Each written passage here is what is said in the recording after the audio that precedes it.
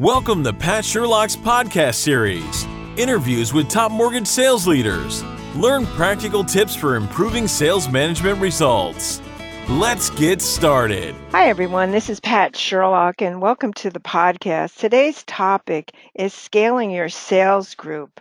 I'm thrilled to have Phil Shoemaker with us, who's going to share his thoughts on this important topic for all mortgage bankers. Phil is president of originations for Home Point Financial, one of the fastest growing non-bank mortgage lenders and services. Phil has over 20 years experience with Caliber, Stonewater Mortgage, and First Magnus Financial Corporation. At Home Point, he's responsible for all mortgage lending and has increased annual loan production by over 100% since joining in 2018. Hi, Phil. Hey, Pat, how are you doing?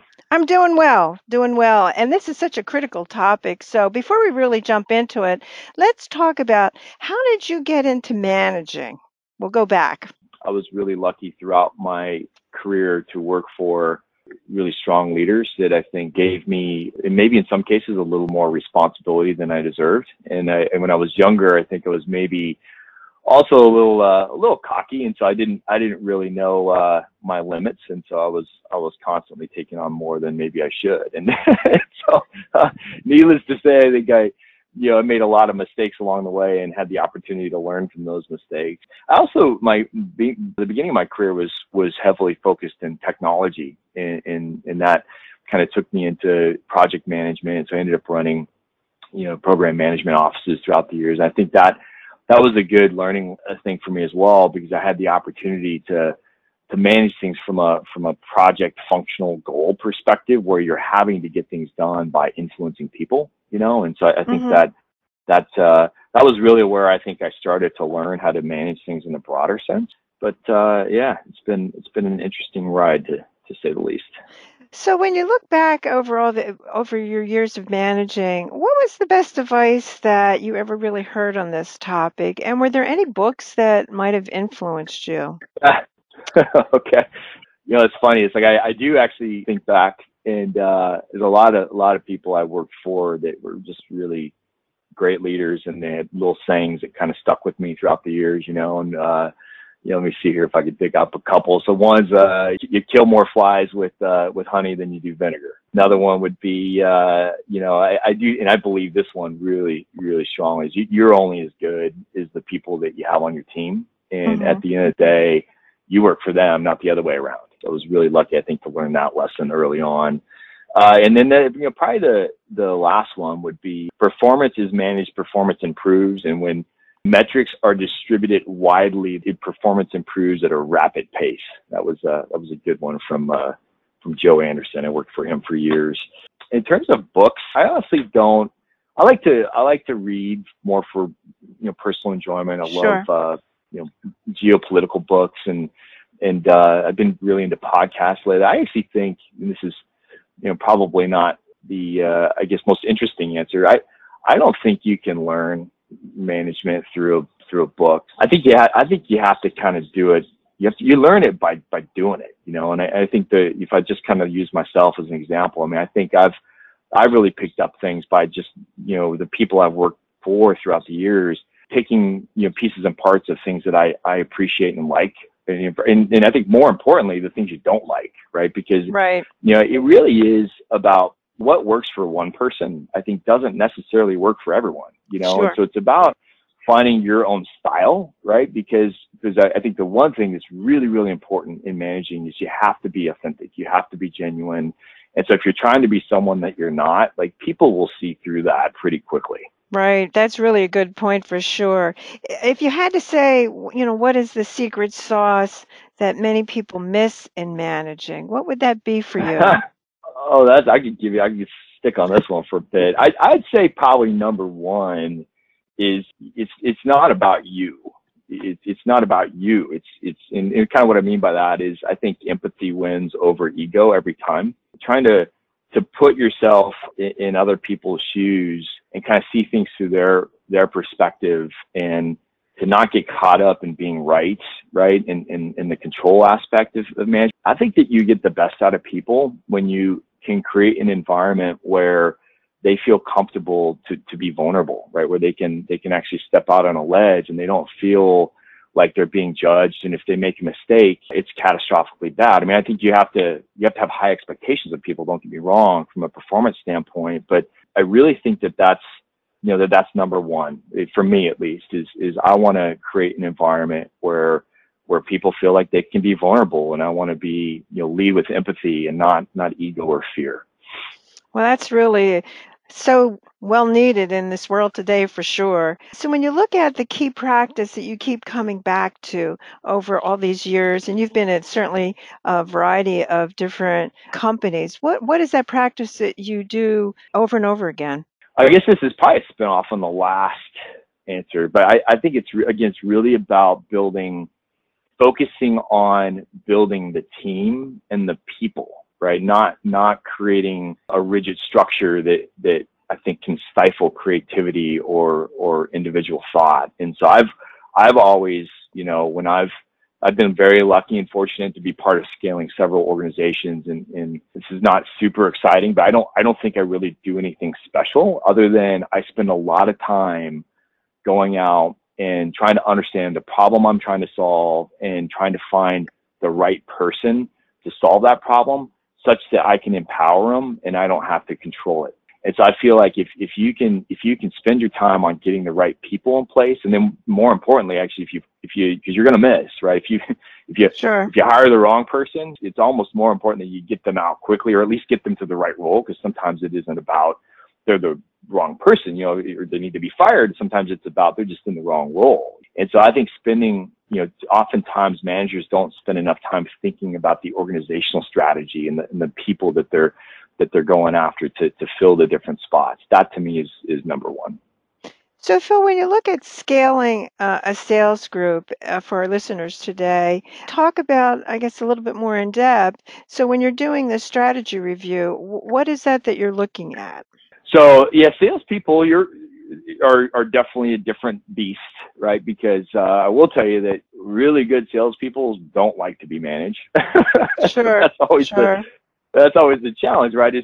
So the way I like to approach that is when you're building a highly functional, highly efficient sales organization, it really is about going out and you can't miss on that. You have to get the right, a salesperson is the point of the spear, right? And so I think it starts by, you have to acknowledge that getting the right people is number one. And too many times I see in my competitors and other organizations where people are just trying to fill seats, right? Instead of going out and they're trying to get someone in a market or whatnot to fill a seat. And the reality is that doesn't work. You're better off, paying up, right? And going and getting someone that's really, really good at the job. And then your role or my role becomes, how do I make that person successful? That's where I focus most of my time. So not trying to build, I remember when I first got into sales management, the thing was like opportunity reports. We need all of our salespeople to fill out opportunity reports, and we need to know what they're doing.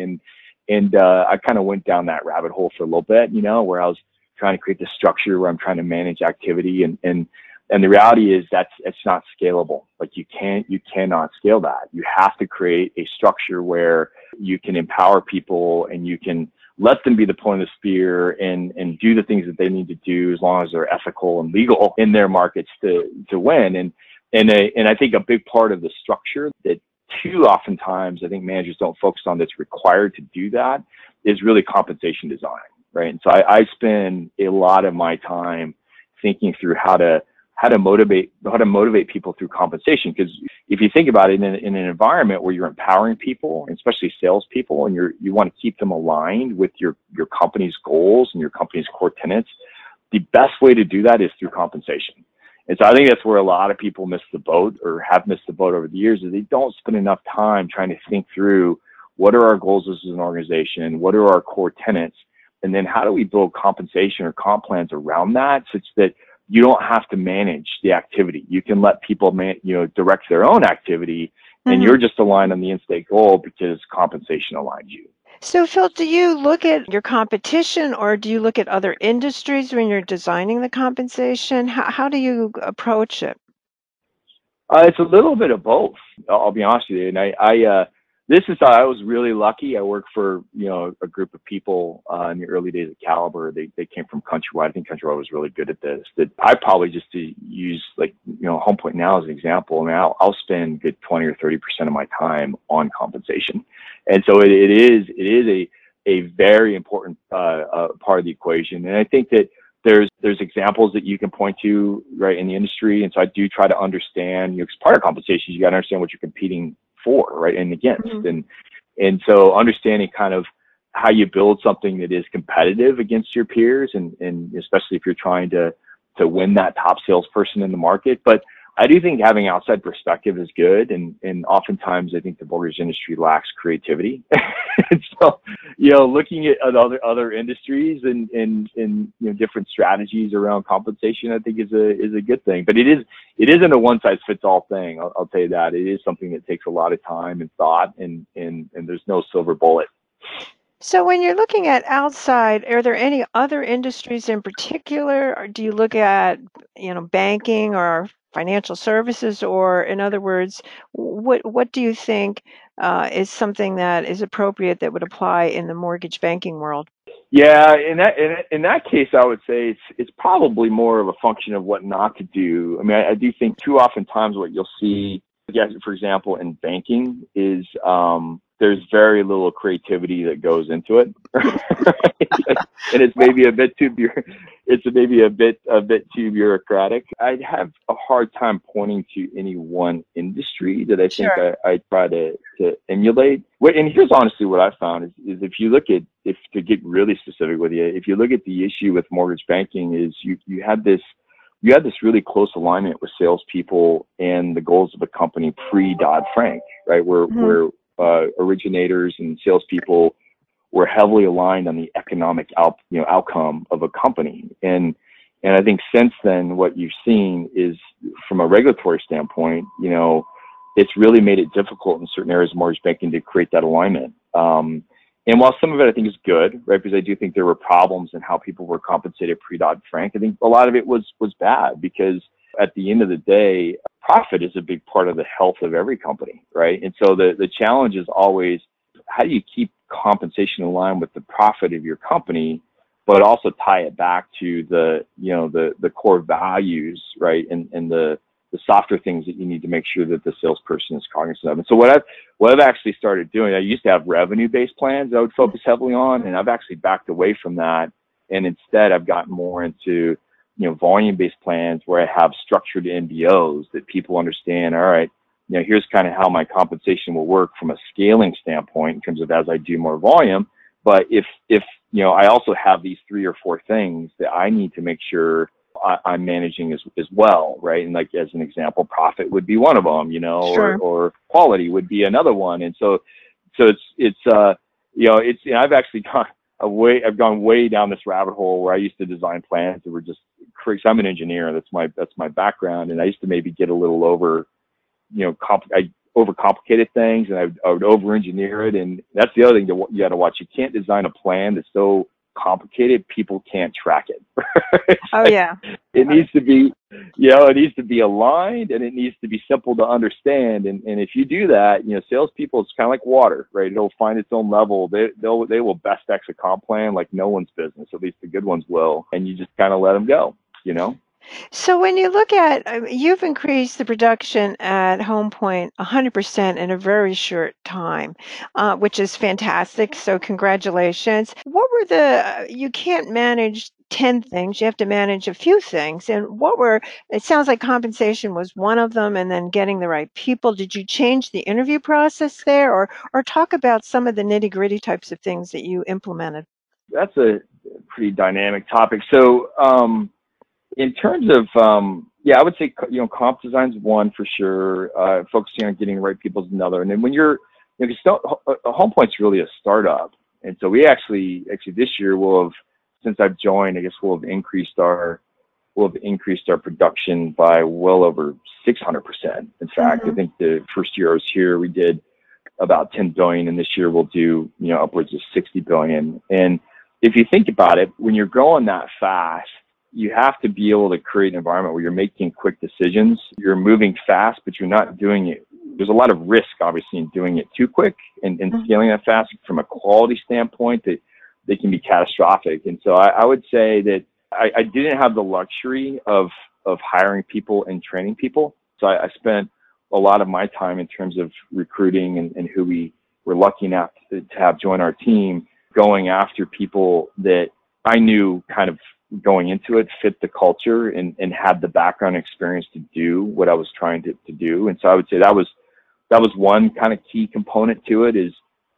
we never could have done what we did by going and hiring kind of unknown people or people that were training, right, to do it. Like you need to kind of start with the known entity. And then the second thing is there's been a lot of emphasis and focus and time spent on how do you create controls, right, and metrics to, because part of your ability to disseminate control and empower people is you have to have data and metrics to understand, what's happening as it happens. Right? Sure. Right. That's it. One, everyone has clear expectations of what they're trying to do, but two, kind of predictively if you've done something wrong, and you can have a feedback loop to adjust quickly. And so that's probably the other two. I'd say that, having an emphasis on kind of hiring people that really were known entities that had a proven track record. Not necessarily, I didn't necessarily know them, but they were known within the industry, right? And then also creating the right controls through metrics to be able to manage the scale and growth as we went in a controlled fashion.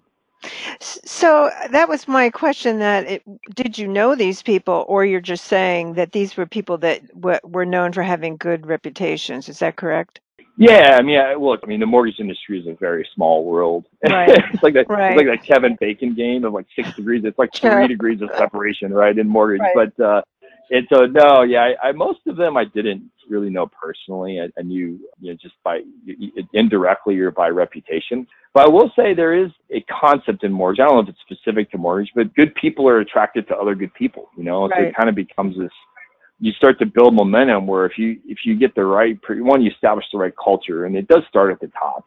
I'm lucky enough. The main reason why I joined HomePoint is our CEO Willie Newman is like I'm very much aligned with his vision and his culture and how he treats people and how he wants to, the type of environment he wants to create, and so it does kind of start with that. To be honest with you, you have to create a culture that starts at the top, starts at with the CEO that is going to attract the right type of person. And so I'd like to say that it was like overly complicated and something that, I'm somehow special, but the reality is I think I'm lucky. I learned from a lot of really good people, and I think, through that have decided what I want to be like and who I want to be, who I want to work with and for. And once you kind of get that clarity, other people start to follow that, that emulate those same kind of core tenets. So, Phil, how did you address the issue, obviously, even in HomePoint's case,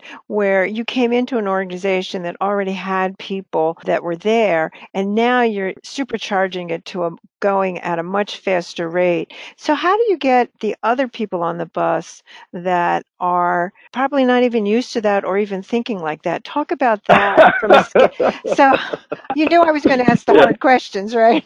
Yeah, man, you are. That was probably the hardest piece, to be honest with you, because the other companies I've been a part of scaling, I was there from literally the beginning, Sure. And so I was part of the culture as it developed, and here's what I'll say on that: the issue that you have when you're scaling a company, one, to answer your question, I intentionally when I came to HomePoint, I tried to listen as much as I could. I tried to, I didn't want to judge anyone. I spent a lot of time trying to understand kind of, what was there. And I think in some cases there was, people in the wrong roles. And I think in other cases, it's just the wrong people. And so, it took a little bit of time, I think, to sort out, but it is something, again, where as soon as you kind of get the core, group and you get everyone aligned with the vision, it starts to take its own, on its own life, right, and build momentum. And so it wasn't easy, I guess, is It never I is. know. I guess I'm kind of real. Yeah, it wasn't easy. Simple little test I do when I'm evaluating people in that. Hey, would I want to work for this person? I actually I don't remember where I picked this one up, but I really do sort like people into two categories. Like I sort them into, hey, this is someone that I really wouldn't want to work for. Meaning not necessarily from a skill set standpoint, but from like a cultural fit, and versus someone that I would. And I've and Willie was the same way. When I met him, I think there's been a lot of thought put into really hiring people that we all feel comfortable that, hey, we would work for this person. And when you kind of put it in those terms, it's sort of neat, because oftentimes a culture becomes toxic because they're more concerned about themselves, right? And Right. thinking about what they need to do to get ahead. And don't get me wrong, I don't think that's a bad thing. I think, ambition's good. Like, people should want to grow in their careers, but if that's really all that drives you, it's a problem. And that's really where I think at its core, from a culture standpoint and home point, I'm probably most proud of. And I want to take a little bit of credit of this, but I think a lot of it goes to Willie. Is there's been a lot of thought about bringing people into the organization that really are interested in building something that's special, as opposed to just focusing on their own personal growth and compensation. And I think when you create that, when you have an environment, I like to say this, our asshole factor is zero. when you have an environment where it's like you come to work every day and and don't get me wrong, I mean, we have heated arguments. We have very, heated discussions around different topics and whatnot. But at the end of the day, you always know that, hey, everyone's kind of got your back, and we're aligned in what we're trying to do, and no one's really out for themselves. And that's something that honestly, it takes constant work. And the last thing I'll say, I know I'm probably spending a lot of time on this topic, is, part of the issue you also have when you're growing an organization is you oftentimes, the people that you have early on, it's hard to scale them right to the next level, right? Because you're stretching people, and you're putting people in roles that maybe are a bit above kind of where they're at in their own careers. It doesn't mean they can't get there, but that's usually the hardest part I've seen when a company inflects and really starts to grow and scale is your biggest limiter is a lot of times you end up having people in the wrong roles, right? Because they're put there out of necessity, and it's not necessarily that they're bad or can't do it. And it's just, experience matters, right? And when you have to manage something that's doing, $60 billion a year versus something that's doing, 4 or 5, the structure and the way you think about things is a lot different.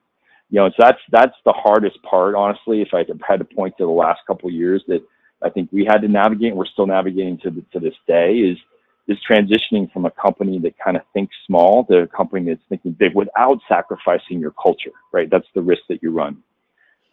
Well, that's really a great point, and really the time has flown by.